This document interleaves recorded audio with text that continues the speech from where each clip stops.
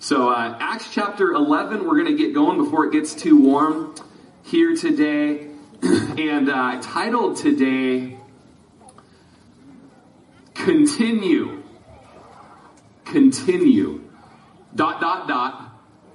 On purpose.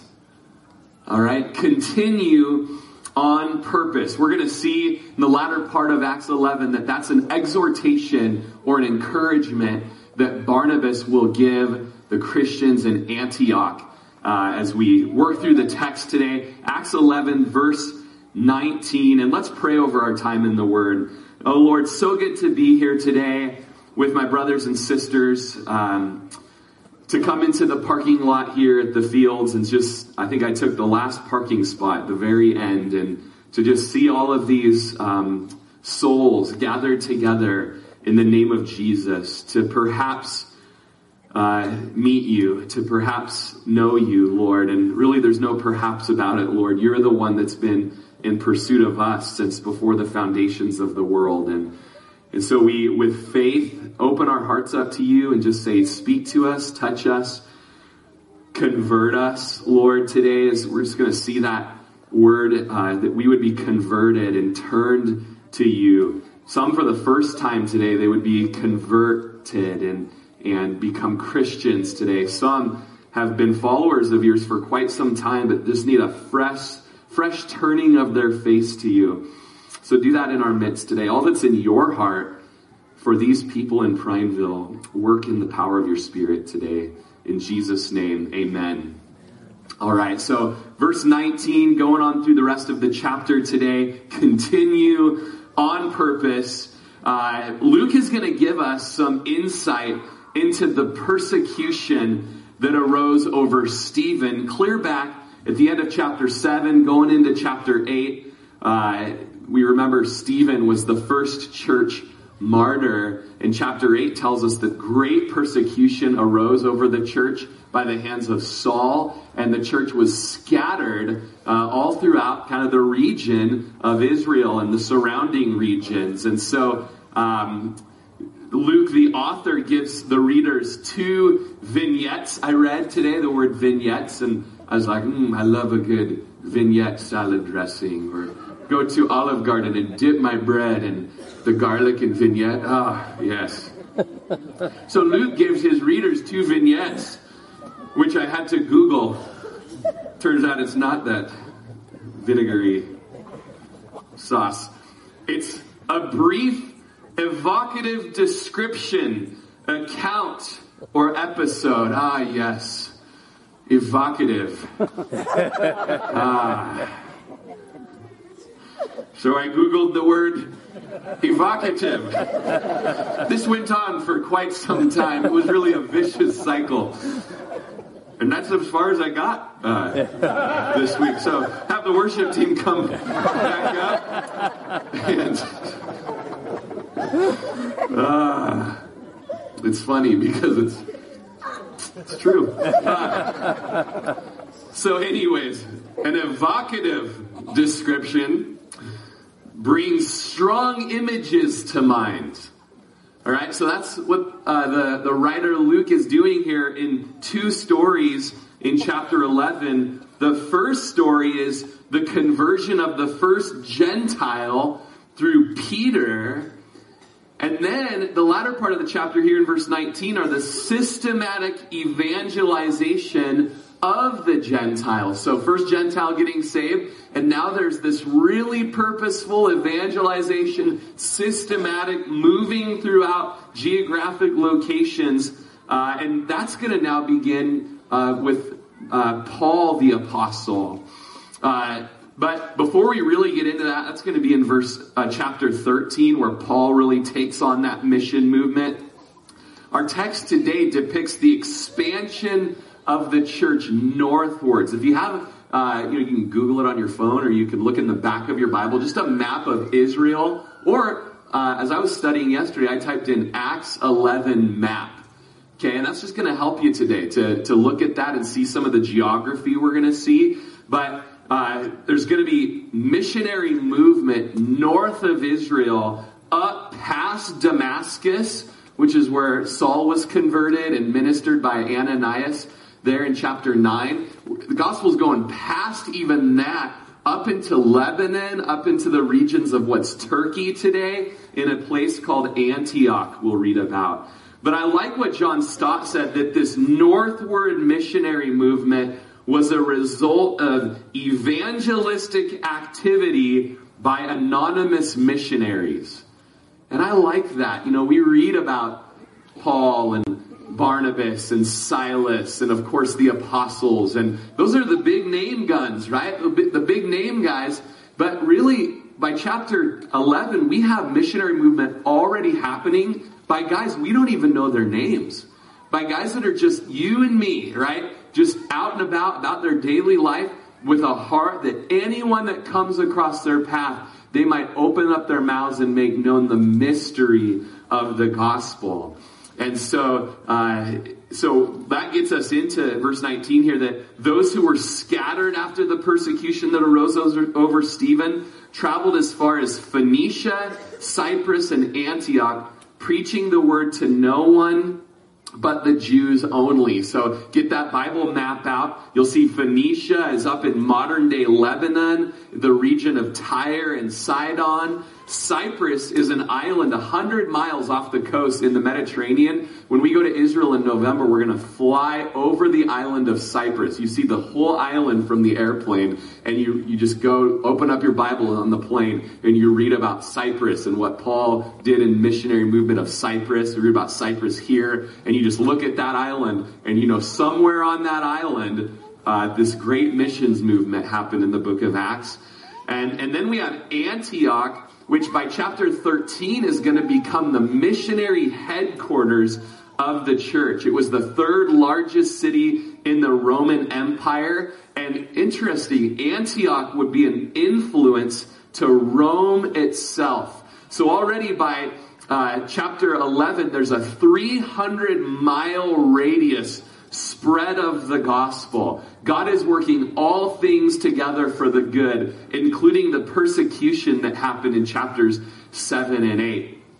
And it says that there were believers there who were preaching the word. Amen. We love that, preaching the word. But there was one little issue. It was to the Jews only that they were preaching the word. And so chapters 10 and 11 have addressed that problem and informed us that, all right, there's got to be a thrust out of just the circle of Judaism with the gospel, out into the rest of the world, as Jesus said in the Great Commission, that all the nations need to hear all the things that I've commanded. All the nations need to be converted and made disciples. They need to hear the gospel. They need to be baptized in the name of Jesus.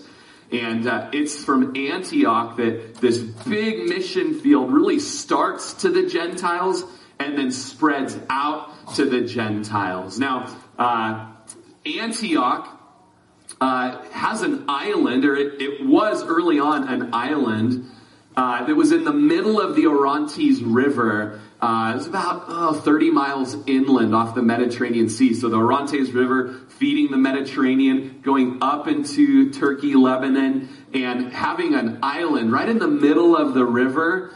That island had a huge palace and a hippodrome. If you've ever seen Ben-Hur and the giant Colosseums with the chariot races, that's what a hippodrome is. We'll be in Caesarea in November, and we'll go to an ancient hippodrome where the chariot races were in Caesarea. But here there was a hippodrome in Antioch that was in the middle of an island, in the middle of a river. There were bridges that connected the island to the main city in Antioch. And that first century city of Antioch contained an aqueduct, bathhouses, 2 theaters, temples, of pagan worship to Artemis and Heracles. It had a pantheon. It had a basilica that was dedicated to an imperial cult. So prior to Paul's arrival, there was a giant earthquake in 37 BC that had devastated Antioch, but Caligula helped rebuild the city. Antioch would periodically host Olympic-style games. It had a main road that went through the city that had colonnades on both sides of it. It was marble paved, and all of that building was done by Herod the Great in sponsorship. So just a really beautiful big city with a lot of action, a lot of activity, a lot of paganism. Third in size in the Roman Empire in its day. Antioch had a reputation for moral laxity. It was an immoral city, second only to Corinth, kind of the Las Vegas of our day. Every Greek god was worshipped in Antioch, especially Daphne, who was seduced by Apollos. It's an immoral story. And there were all kinds of sexual practices associated with worshiping her. One might say that Jerusalem was all about religion. Rome was all about power. Alexandria, Egypt was all about intellect. Athens was all about philosophy. But then Antioch was all about business and immorality. So when the gospel came to Cornelius, he became a follower of Jesus. It came to a man that was already a God-fearer. He had a respect for the God of Israel. He had a moral life. We read of him in chapter 10. But when the gospel came to Antioch, it came to an utterly pagan city. But there was a revival by chapter 11. It just shows us that God can take a dark, wicked culture and use that as a backdrop for the glorious, beautiful diamond of the gospel to be put on display. By verse 20 it says, some of them were men from Cyprus and Cyrene, who when they came to Antioch spoke to the Hellenists. Hellenists were Greeks, or they were Gentiles. We read of Hellenists, Greek-speaking Jews in chapter 6. But the New English Bible calls them pagans. All right, so they spoke to the pagans. So some of the missionaries, they were just speaking to the Jews only. And then some of these guys, as they got saved, they started sharing the gospel with the non-Jews, with the pagans. And they were preaching the Lord Jesus. You might underline that. Preaching the Lord Jesus. The word preaching, I believe it was Tim Chaddock that said, and he may have been quoting Stott in Between Two Worlds, if I remember reading this, but he said preaching is to address or advice with urgency or earnestness. To communicate something in such a way that you bring it to bear on that person's heart. You're putting the message on that person. You're putting the message on that person. It has nothing to do with how loud you are or how soft you are. That's not preaching. Preaching is when you bring the word of God to bear on a person's heart. That's what I often pray about coming to a Sunday morning. Lord, bring the word to bear. Press it into our hearts. And these men were preaching. Who were they preaching? The Lord Jesus. It shows us Christ-centered preaching, the centrality of Jesus in preaching. Preaching the Lord Jesus. The Greek terms Lord is Kyrios, and then Soter, or Savior, were widely current in religions of the Middle East. It was actually a common phrase, but to combine them together, F.F. Bruce says, was a new and radical thing. That there was one named Jesus who wasn't just a Lord or a Master, he was also a Savior. One that would redeem us of our sins. And Peter says when he preaches in the book of Acts that God has made this Jesus both Lord and Christ. Both Kyrios and Christos. Lord and Savior. And you know that that's his desire for you, that he would be your Lord and Savior. For most of us, I've found in ministering in Prineville, people love that Jesus is a Savior of our sins. They know they've got sins and they know they need them to be washed away. But they don't love that Jesus has also been made Lord. He's also been made Master, ruler not only over the whole world we'll see one day, but over our hearts.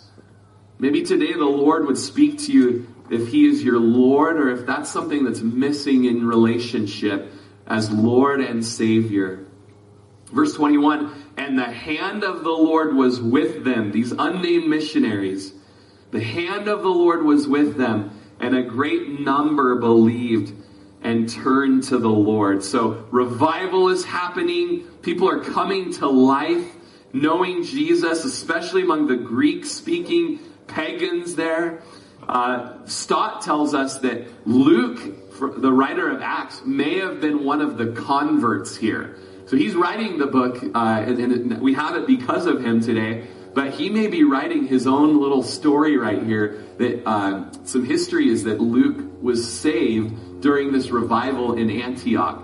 And then you'll start seeing more of the we's and the personal, I hate using the word pronouns here. Sometimes, should I pocket that? I don't know. So he'll be saying the word we as he joins in the missionary team with Paul and Barnabas and Silas. And so he was a part of this work that was happening here. The hand of the Lord was with them. This speaks of major blessing.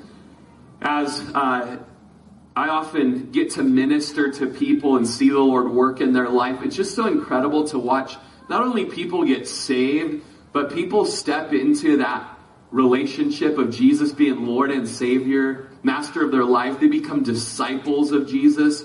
They begin following Jesus, and they start serving, and they're just open to anything the Lord has for them. And oftentimes I'll use the phrase that the hand of the Lord is on their life. And it's almost just a natural thing to just observe on someone. The hand of the Lord is on their life. I look back there and I see Andy Dill. He's an usher today with the vest on. And Andy, when I thought of that, I thought of you.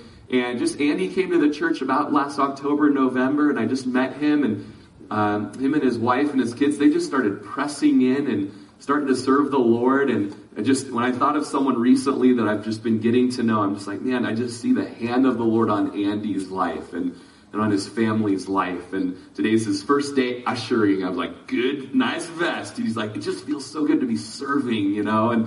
And so I just see that in so many of you, the hand of the Lord on you. And that is something that as we go out into this world and serving and sharing the gospel and ministering in the church, we can go with confidence that the Lord is with us. We have many blessings from him, the hand of him on us. And what happens when the hand of the Lord is with us in our ministry?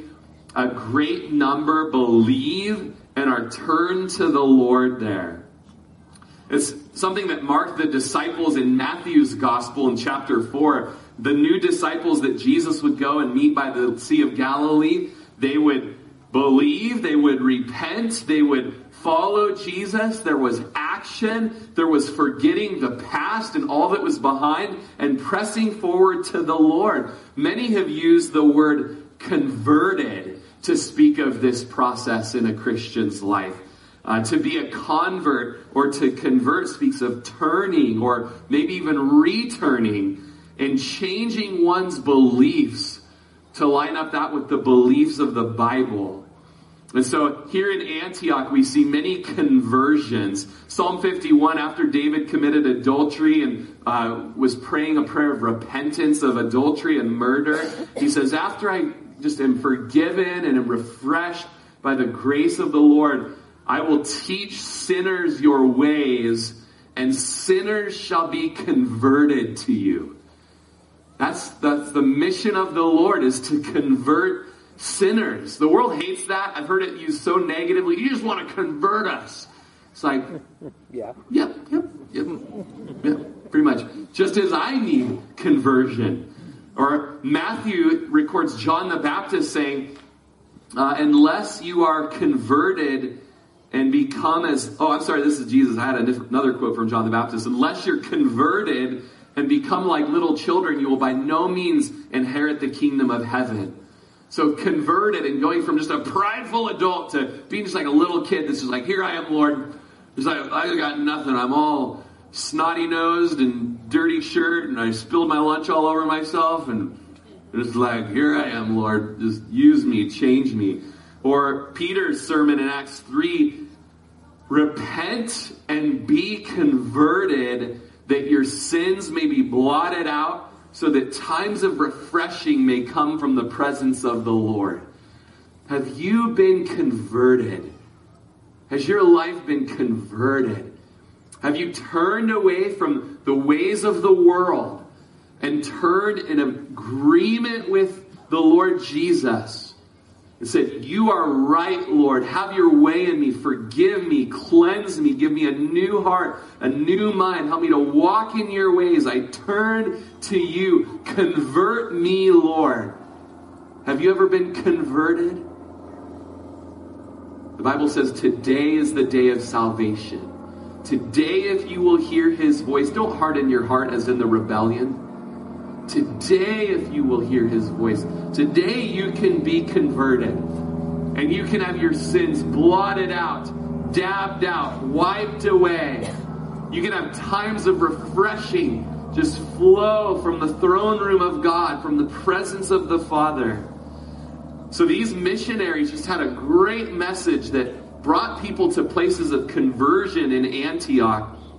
In verse 22, then the history goes on. News of these things came to the ears of the church in Jerusalem, and they had to say, we gotta go check this out, see what's going on, make sure it's a legit work of the Lord. And so they sent out Barnabas to go as far as Antioch. And when he came and seen the grace of God, he was glad, and he encouraged them all that with purpose of heart they should continue with the Lord. And so with great intentionality, they send out this guy Barnabas, who we've seen already in the book of Acts. He has a nickname. Do you guys know his nickname? The Son of Encouragement. The Son of Encouragement. So perhaps a play on his name here. The Son of Encouragement is going to go out and do some encouraging in this new mission field. The man whom William Barclay called the man with the biggest heart in the church is sent out. And when he sees what happened in Antioch, he was glad. He was glad. He just got there and he saw what was going on, and a smile came across his face. And he just was full of cheer. He was delighted. And he spoke to them, and he encouraged them. There's that play on the words in verse 23. The Son of Encouragement encourages them. Encourage, man, it just speaks of stirring up courage in people. My son, Titus, he was born in 2014. We were going through some difficult things in the church.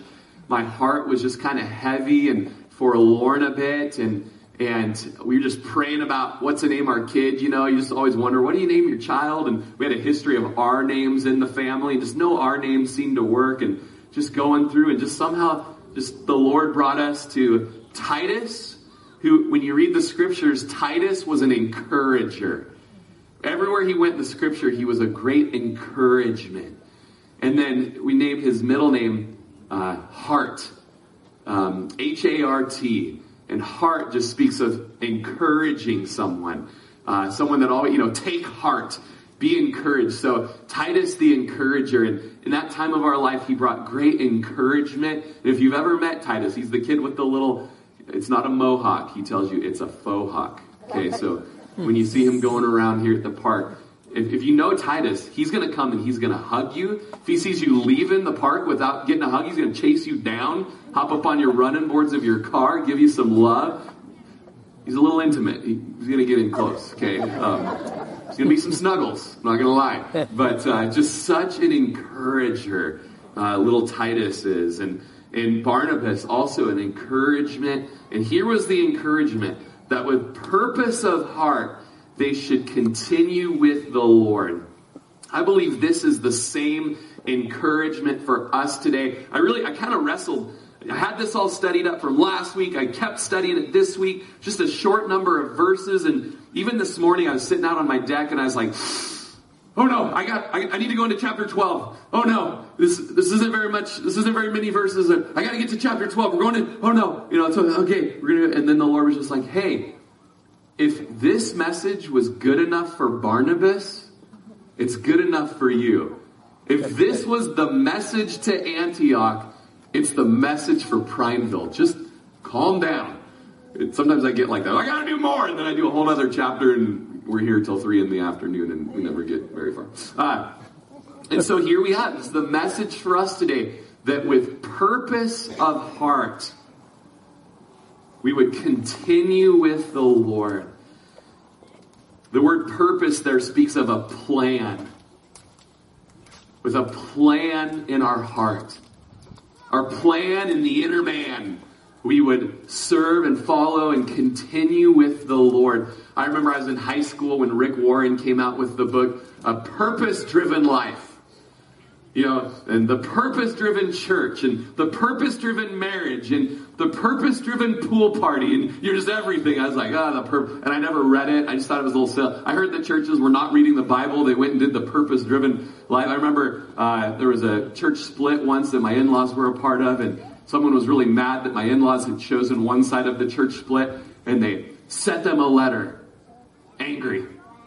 Don't you remember what the purpose-driven life says, you know? And it's like, that became the authority in the church. Now, it may have been a great book. I actually have some respect for Rick Warren. There's been some neat things that he's done for the kingdom. But I like the title of the book. I got that much going for me. All right? The purpose-driven life. That with purpose of heart, with a plan, we would continue on with the Lord. I ask you right now, what's your plan? Right? What's your 1-month plan for you and your family to continue on with the Lord? What's your year to the end of the end of the year plan to follow hard after the Lord? You know, like you're in an interview today. Hey, what's your 5-year plan in growing and being farther along in your relationship with Jesus than you are today? What's your plan? What's your plan to grow in understanding the Word, comprehending the Scripture, knowing the Bible, being a man or a woman of prayer, stepping out and living a life that every day requires faith and trusting in the Lord? What's your plan? If you're going to live for God, it has to be on purpose. It doesn't happen by accident. Just a few weeks ago, I wasn't here, I was gone, but Chris had mentioned when we were working out before he taught, he was telling me, I can't wait to talk about, I've been watching Wyatt Earp, and I can't wait to talk about how, Wyatt Earp talks to somebody, and tells him, you're not a very deliberate man, aren't you? And I know he used that picture there, that to be a deliberate man or woman. Are you deliberate in your purpose and in your plan to follow Jesus? Have you made decisions in your heart of what it's going to look like this fall when sports start up? Okay, so we know the pattern, and kind of get through this 1 month where there's no athletics going on. It's kind of the middle of the summer, and now sports are going to start up for our family, and we know that sports often take us away from fellowship, midweeks, gatherings with the church. We've been learning through the book of Acts that the early church was always in fellowship with each other. Man, when the sports come along, hunting season's coming up. Oh man, I just love to just disappear and just be gone. And everywhere that I've served in the church all year, nope, I'm gone. No serving for me for the next 3 months. I'm out. Hunting season. This is my time. Football season. This is my time. Whatever it may be. This is, and we just lose all purpose in our walk with the Lord. But right now, it's so good. You can get together with your family and say, so how are we going to be purposeful when this next busy season comes up? We're still going to be in fellowship. We're still going to be serving. We're still going to be looking at ways to be encouraging. We're still going to be in the Word. How have you been deliberate, purposeful, intentional? Continuing with the Lord. One of the just great memory verses of all time is Daniel chapter 1 verse 8. Daniel had been taken captive and taken to Babylon with his buddies, and as just a solid Jew, he was brought all kinds of as he was a servant in the new king's palace, he was brought all kinds of delicacies to eat and delicious foods. But some of those foods, those were offered up already on an altar of paganism. And then they were brought to him to eat, and he could not in good conscience partake of these idolatrous foods. And so Daniel 1:8, it's been a memory verse of mine since high school, but Daniel purposed in his heart that he would not defile himself with the king's delicacies. How about you? Have you purposed in your heart that you won't defile yourself with the delicacies of the world that are out there today? Perhaps today just a fresh purposing needs to happen. You can write in your notes and write in your journal today. Put for me, something for me with purposefulness. We were laughing yesterday because I've just started utilizing SIRI. Can't say it. She's listening.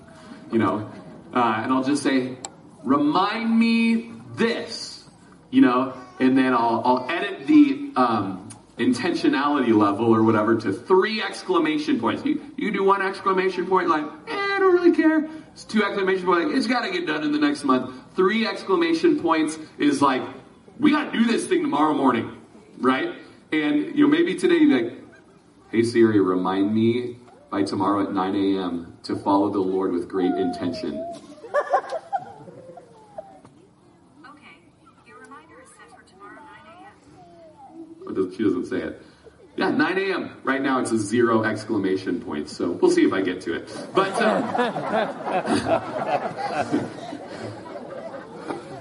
with purpose of heart, purpose of our inner man, we've got a plan to follow the Lord, to continue with the Lord. Some of you here, I can't believe he's still preaching out of the New King James Version. I'm King James only. Well, those of you here today that are King James only, you'll love that it says, cleave to the Lord.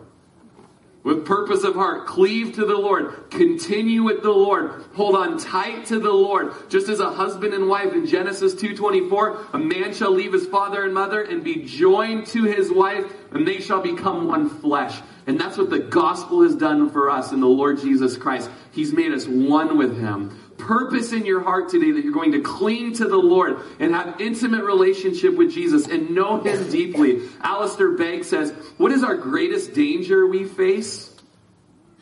Defection, deflection, diversion, going through the motions, losing our hearts, becoming legalists, devoid of love, procedurally correct, devoid of any sense of passion. That's what happens when you start drifting away from the Lord. Hebrews chapter 2 says, we must give the more earnest heed to the things we have heard, lest we drift away. Lest we drift away. To be washed away or to just flow away or slip away. Hebrews tells us that's a danger for people who call themselves Christians, is that if they're not purposeful in heart and they're not giving urgent, diligent heed to the things that they've learned, they'll drift away. You will drift away. I have seen dear friends of mine drift away because those 3-month plans to just go off and live for self turn into 3-year plans to go off and live for self. And it's really hard to come back. Amen? Anybody been there? Anybody know anybody? Like, just drift away?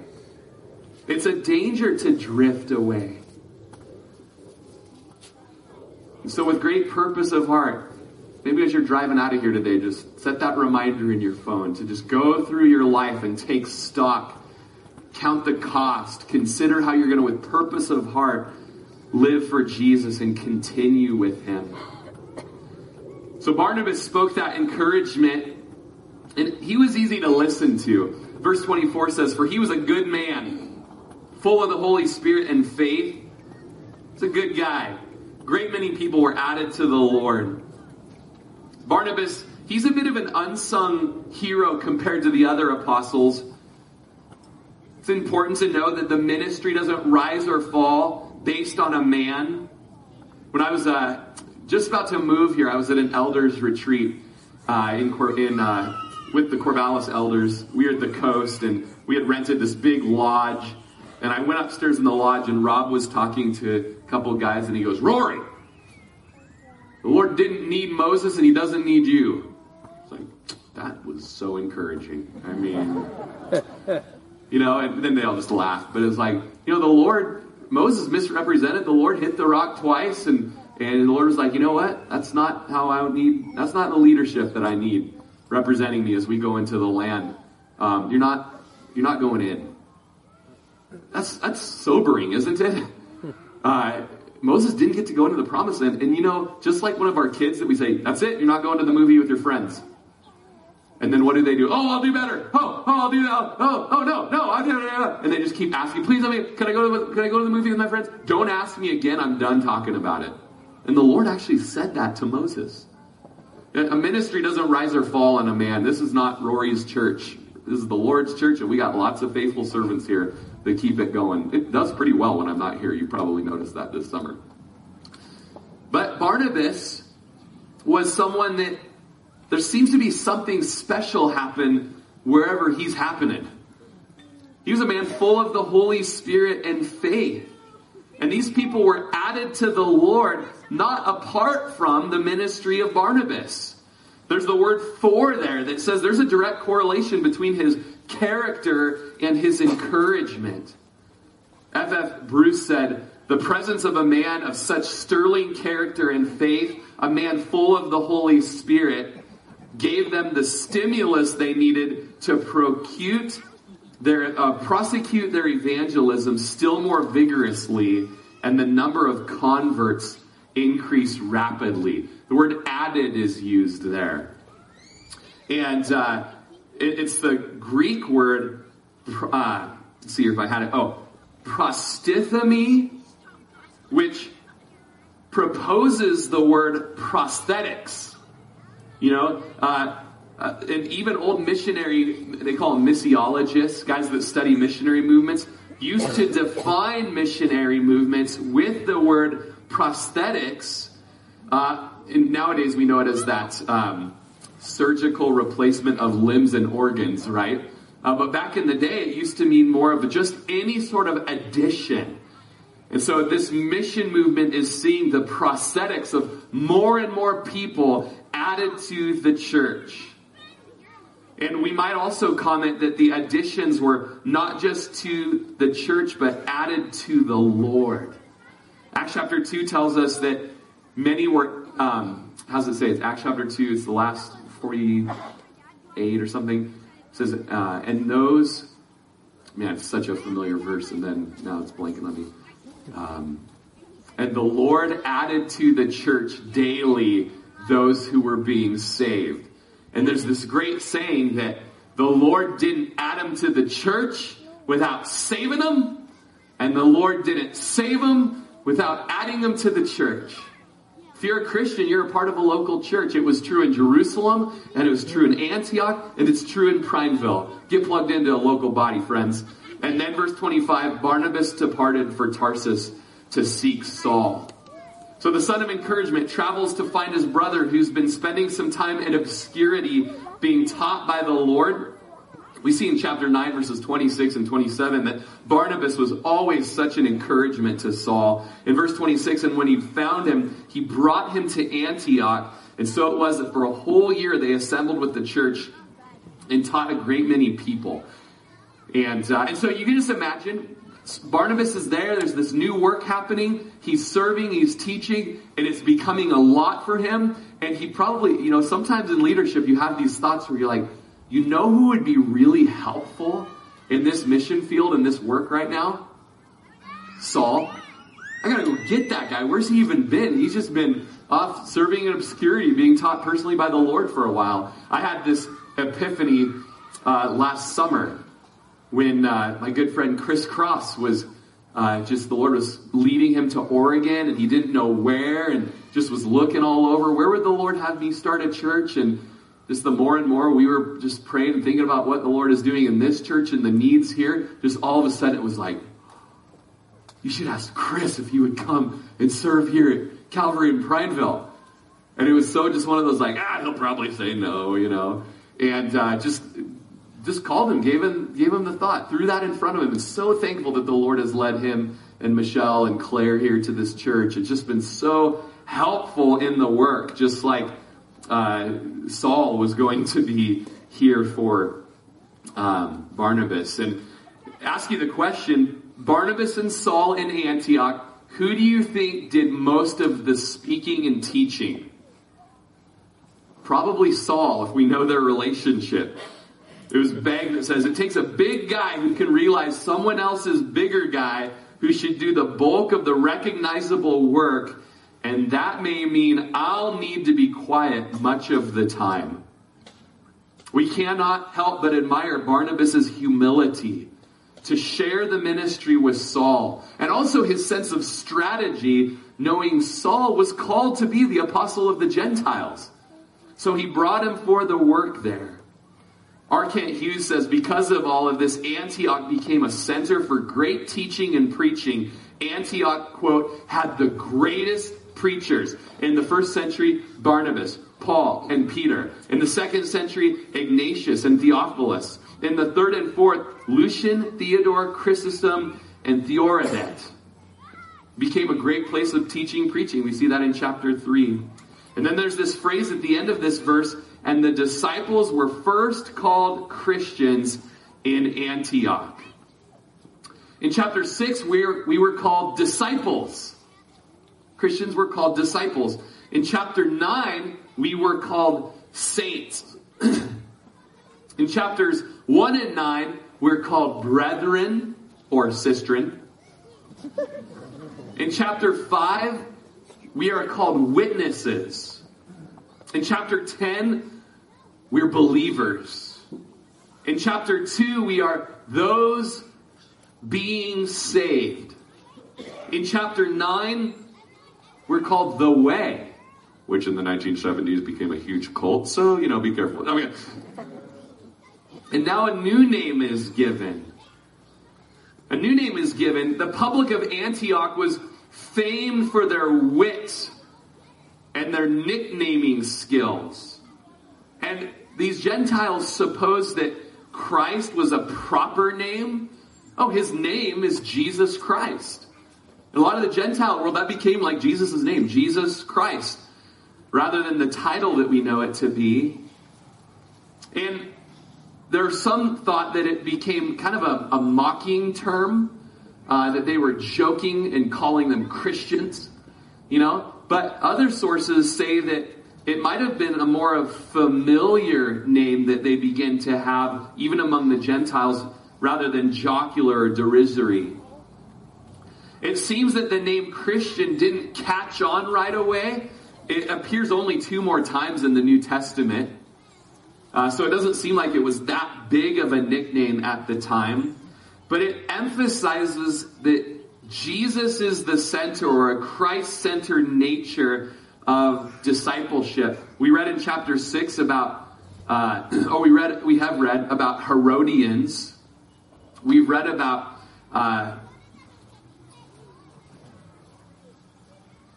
saying it wrong because it's written in the Greek here. So Caesareans, I'm totally butchering that, which were Caesar's people. And now we're reading of Christians. 3 times in the New Testament. In Latin, anything ending with I-A-N meant the party of. So for Christians, a Christian was of the party of Jesus. Christian was kind of like saying Jesusites or Jesus people, describing people who are associated with Jesus. James Montgomery Boyce thinks the idea was that they were called Christ ones. I've heard the phrase Christians speaks of little Christs. Wherever these little guys go, they're a little reflection of Jesus. In Antioch, may have been used to mock Christians by calling this. They were famous for being ready to jeer and call names in witty epigrams, a historian writes. But the Jesus people began to appreciate the title so much that it stuck. We're Christians. Henry Ironside was traveling to China years ago, and he used to be introduced all around China as Yasu Yan.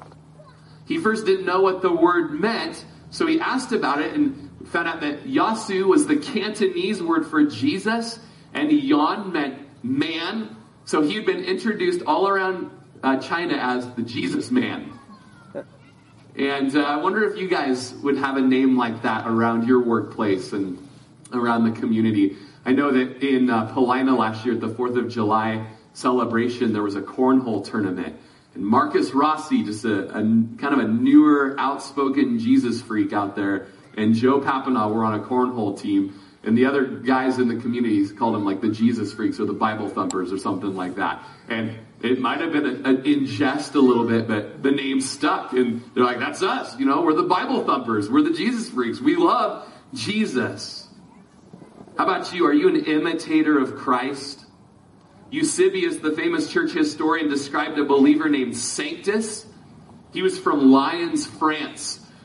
And Sanctus would be tortured for Jesus. And as they tortured him cruelly, they hoped to get him to say something evil or blasphemous. And so they asked him his name, and he replied, I am a Christian. So they said, what nation do you belong to? He answered, I am a Christian. What city do you live in? I am a Christian. And so his questioners began to get angry. Are you a slave or a free man? I'm a Christian. His only reply was, I'm a Christian. And no matter what they asked him, that was his reply. This made his torturers all the more determined to break him, but they could not. And he died with the words, I am a Christian, on his lips. Eusebius writes of that account. Are you a Christian? If you see little Tatum running around today, my little girl, for her kindergarten talent show, she told the story of the Christian horse. A Christian horse? What's a Christian horse? Oh, I'm glad you asked. Go talk to Tatum and ask her, tell you the story. You're going to want to get like 15 people around to hear it. It's going to be great. It'll be dramatic. Ephesians 5:1 tells us to be imitators of God as dear children. Be little Jesuses out in the world. Alexander the Great was informed of a soldier in his army who would run and hide in times of battle. And when the soldier was brought before him, Alexander said, what is your name? The soldier replied, Alexander. And Alexander the Great responded, either change your ways or change your name. Are you a Christian? What's your behavior in this world? Are you living as a little Jesus out there, or as one who is of the party of Christ? If not, either change your ways or change your name. Wrapping up very quickly, we'll have the worship team come on up. And in these days, prophets came from Jerusalem to Antioch. You guys read the book of Acts, you see that there's a place for prophecy in the early church. You read the New Testament epistles, there's a place for prophecy in the church. Now, there are great parameters for prophecy, but there's a place nonetheless. Do not despise prophecy, Paul would say. But there are wonderful and safe guidelines for that gift. And the Pulse is a great place for prophecies and words of knowledge and spiritual gifts to be used on Saturday nights. But prophets would come to Antioch from Jerusalem, and 28, one of them named Agabus stood up and showed by the Spirit that there was going to be a great famine throughout all the world, which also happened in the days of Claudius Caesar. So that famine did happen in those days of Claudius Caesar, just like Agabus said. You're going to see Agabus later on in the book of Acts. He's going to take Paul's belt and wrap it around his wrist, and he's going to say, the one to whom this belt belongs is going to be imprisoned in Jerusalem. And interesting thing about prophecy in the book of Acts, it doesn't have the same dynamic authority as it does in, say, Old Testament. You don't quite see the same response to the prophecies in the New Testament as you do in the Old Testament. And so it's something that's certainly tested and something that is spoken forth with humility, something that brings, 1 Corinthians tells us, great exhortation and encouragement and comfort to men as people would speak forth the heart of God. And Agabus spoke forth that prophecy with the intent to keep Paul from going to Jerusalem. But Jerusalem says, I don't care, I'm going. I'm going down there.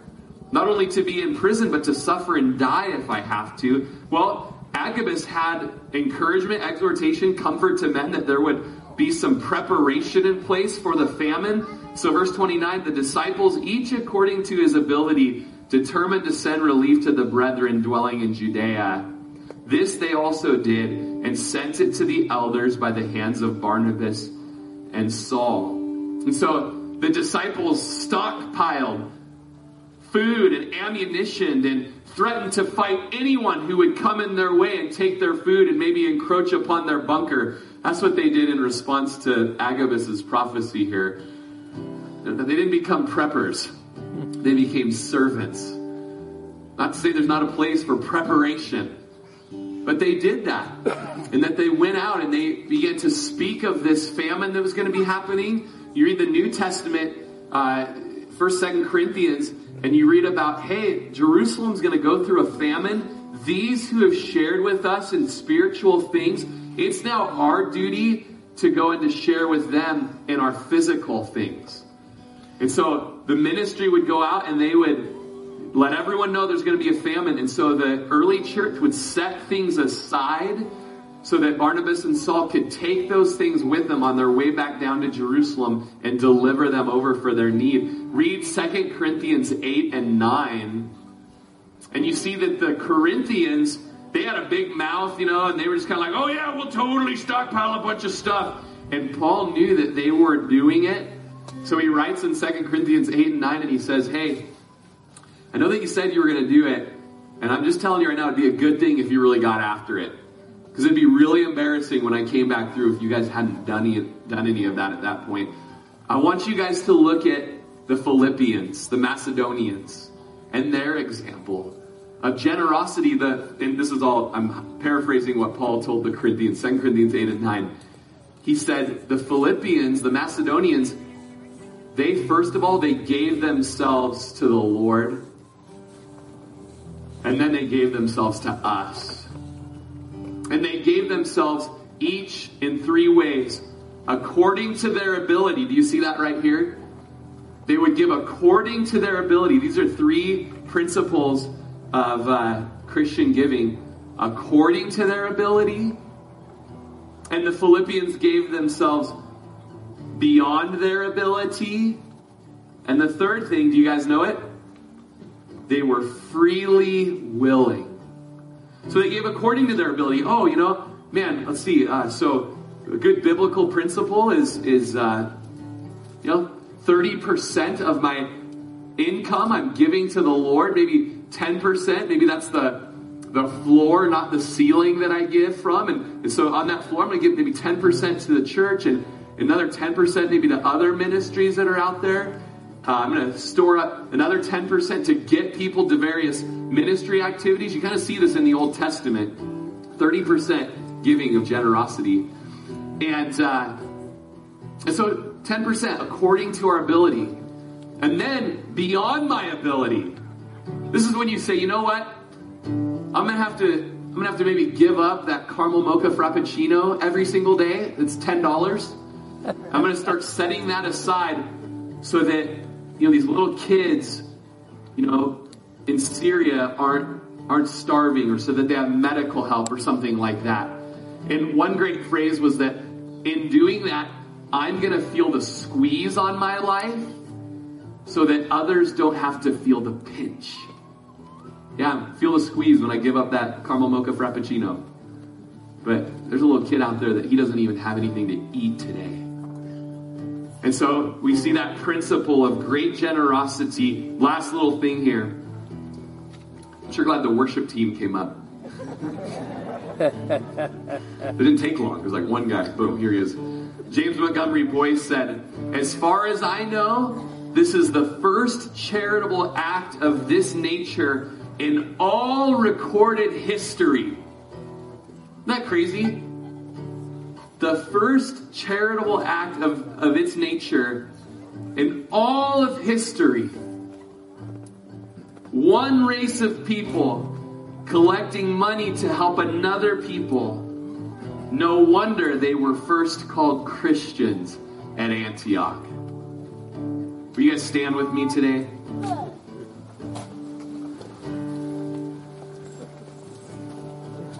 Let's close in song, Johnny. Studying the great goodness of the Lord like a well running over, and that He's loved the world so much that He gave His only Son, that whoever would believe in Him would not perish, but have everlasting life. And today we studied the conversion of the people in Antioch. They were new converts, turning to the Lord, turning from their ways, what they thought was right in their own sight, and turning to the Lord and saying, Lord, your ways are right and true and good. Have your way in me. Maybe that's you here today, that the Lord has called you to this place to be converted, to become a Christian, someone who's in the party of Jesus. Maybe today, as you heard preaching happen, that word was pressed into your heart, and you just felt the Lord's nearness, and you just felt the Lord speaking right to your heart. Revelation chapter 1, Jesus says, behold, I stand at the door and knock. And today in this amphitheater, there was a knocking happening. Some have said it's on the door of your heart. There's a painting, perhaps you've seen it, a famous painting of Jesus standing outside of a home, knocking. And when this painting was unveiled, a man came up to the artist and said, you've made a great error. You painted the door, but there's no doorknob. And the man said, I did that on purpose. The door has to be open from the inside. And we know God's plan, that God is working. God is sovereign in salvation today. He's powerfully here next to you, knocking on the door of your heart, saying, be converted. Be converted. And times of refreshing will flow from God's throne, and all of your sins will be blotted out. And today, if you would, inside your life, just open up your heart and say, come in, Jesus. Then Revelation 1 tells us, Jesus says, I will come into you, and I will dine with you, and you with me. So I just want to ask today, I want to give you an opportunity to come to Jesus, to open the door of your heart. Where you're at today, I want to ask you to lift up your hand if that's you. I want to ask you to lift up your hand and just respond to the Bible and say, man, that Bible was pressed into my heart today. And I know that the Lord sees me. And right now I'm unconverted and my sins were not blotted out. I know that I'm going to perish in my sins if I were to die today. But I want my sins blotted out. And you know what? My life has not been a life of refreshing. My life and the way that I've been living, it has just been torture. Man, I've been living my way, and it is just rough. And man, I've got everything that I would want in life, that my flesh would desire, and I'm still not happy. I still can't sleep at night. I still make my bed swim with just a conscience that's guilty. And I need times of refreshing upon my life and upon my family. I need to be converted today. Is there anybody, we read today in Acts 11 that God added to the church those who were being saved. Somehow they knew that people were coming to Jesus. And today we want to know, you want to come to Jesus today? Lift your hand up real high. I'm not going to call you out or anything, but I'm going to pray over you from here. anybody at all. Sins blotted out. Conversion of heart and mind. Times of refreshing flowing from the presence of the Lord.